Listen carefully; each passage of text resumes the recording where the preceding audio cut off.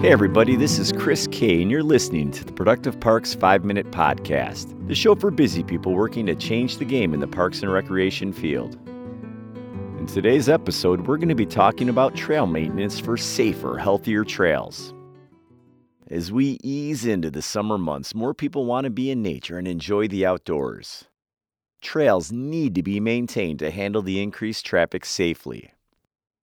Even well-constructed trails need routine inspections and maintenance. Resolving any emerging drainage, erosion, and tread issues quickly saves time, money, and resources in the long run. Let's take a look at some of the more common trail problems. Then we'll dive into a few trail maintenance tasks to keep on your team's radar. Common trail problems. Discovering and addressing these problems early can prevent a lot of trail damage. Often, one trail problem leads to another. For example, a large puddle usually forms in the middle of the trail. Visitors need to walk off course to get around it.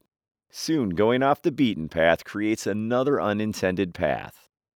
Not only is there already a drainage issue present, but the trail braiding kills vegetation, causes erosion, and gets harder to repair as the braiding continues to get more prominent. Common trail problems include braiding, a small trail that branches out from the original because visitor usage patterns have changed. Widening, an unintentional widening of the width of a trail due to heavy or inappropriate use. Poor drainage, when a trail becomes an obstacle course of puddles after it rains. The puddles give way to muddy or swampy areas. Visitors avoiding these areas can lead to trail braiding or widening. Trail trenching. The trail gets worn down in the middle, becoming unlevel. Deep trenching often turns trails into streams during heavy rains, which leads to soil erosion. Trenching may also cause visitors to walk alongside the path instead of on it. Cut switchback. Switchback trails are curved paths that allow hikers to go up hills or mountains without going directly up the slope. When visitors create shortcuts to save a few steps, the shortcut ruins the trail's design, kills vegetation, and causes erosion. The importance of inspecting and maintaining trails. Maintaining trails makes them safer for visitors and employees. It also protects the natural and cultural resources of your assets. Trails hold up longer and are less likely to suffer from problems with routine monitoring. Also, well-maintained trails make for a better visitor experience. The public has an easier time navigating these trails. The better, well-kept appearance highlights the hard work of your maintenance crew to visitors. What to look for during trail inspections. Routine trail monitoring should include inspecting for the following: large branches or other tripping hazards on the trail, puddling or pooling of water, presence of litter or vandalism, visible undamaged signs and trail markers, evidence the trail or area is being misused, example, ATV tracks on a walking path. Indications visitors are going off trail. Overgrown vegetation impeding the trail. Presence of non-invasive species. Any other evidence of trail problems. Routine trail maintenance tasks. Along with the monitoring of the trail, periodic maintenance helps keep the trails healthier and safer. Regular inspections of areas will determine when these tasks are necessary. Remove obvious hazards. When possible, trails should remain free of objects that may cause a person to lose balance or fall. After all, a large fallen tree or tree branch is dangerous to visitors and the health of the trail.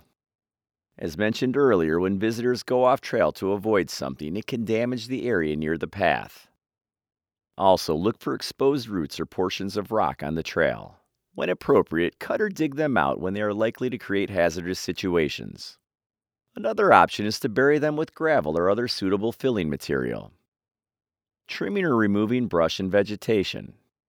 Vegetation that extends on the trail should be cut or cleared to remove any unnecessary obstacles. Tending to brush creates a better sightline so visitors can be aware of each other, especially on multi-use trails. Also, as brush establishes on the trail's berms, it may trap water and cause erosion. Brush taking over one side of the trail can make visitors walk on the opposite edge, causing trail widening. Clearing invasive plant species. Areas along trails can be a breeding ground for invasive plant species. Since trails are a break in the natural area, invasive species tend to establish there. Some invasive species spread aggressively, especially if they have no local predators, and it's only a matter of time before they take over other areas. A non-native invasive plant species takeover degrades the area, limits plant diversity, and is not aesthetically pleasing. Removing or herbiciding invasive plants helps prevent them from taking over.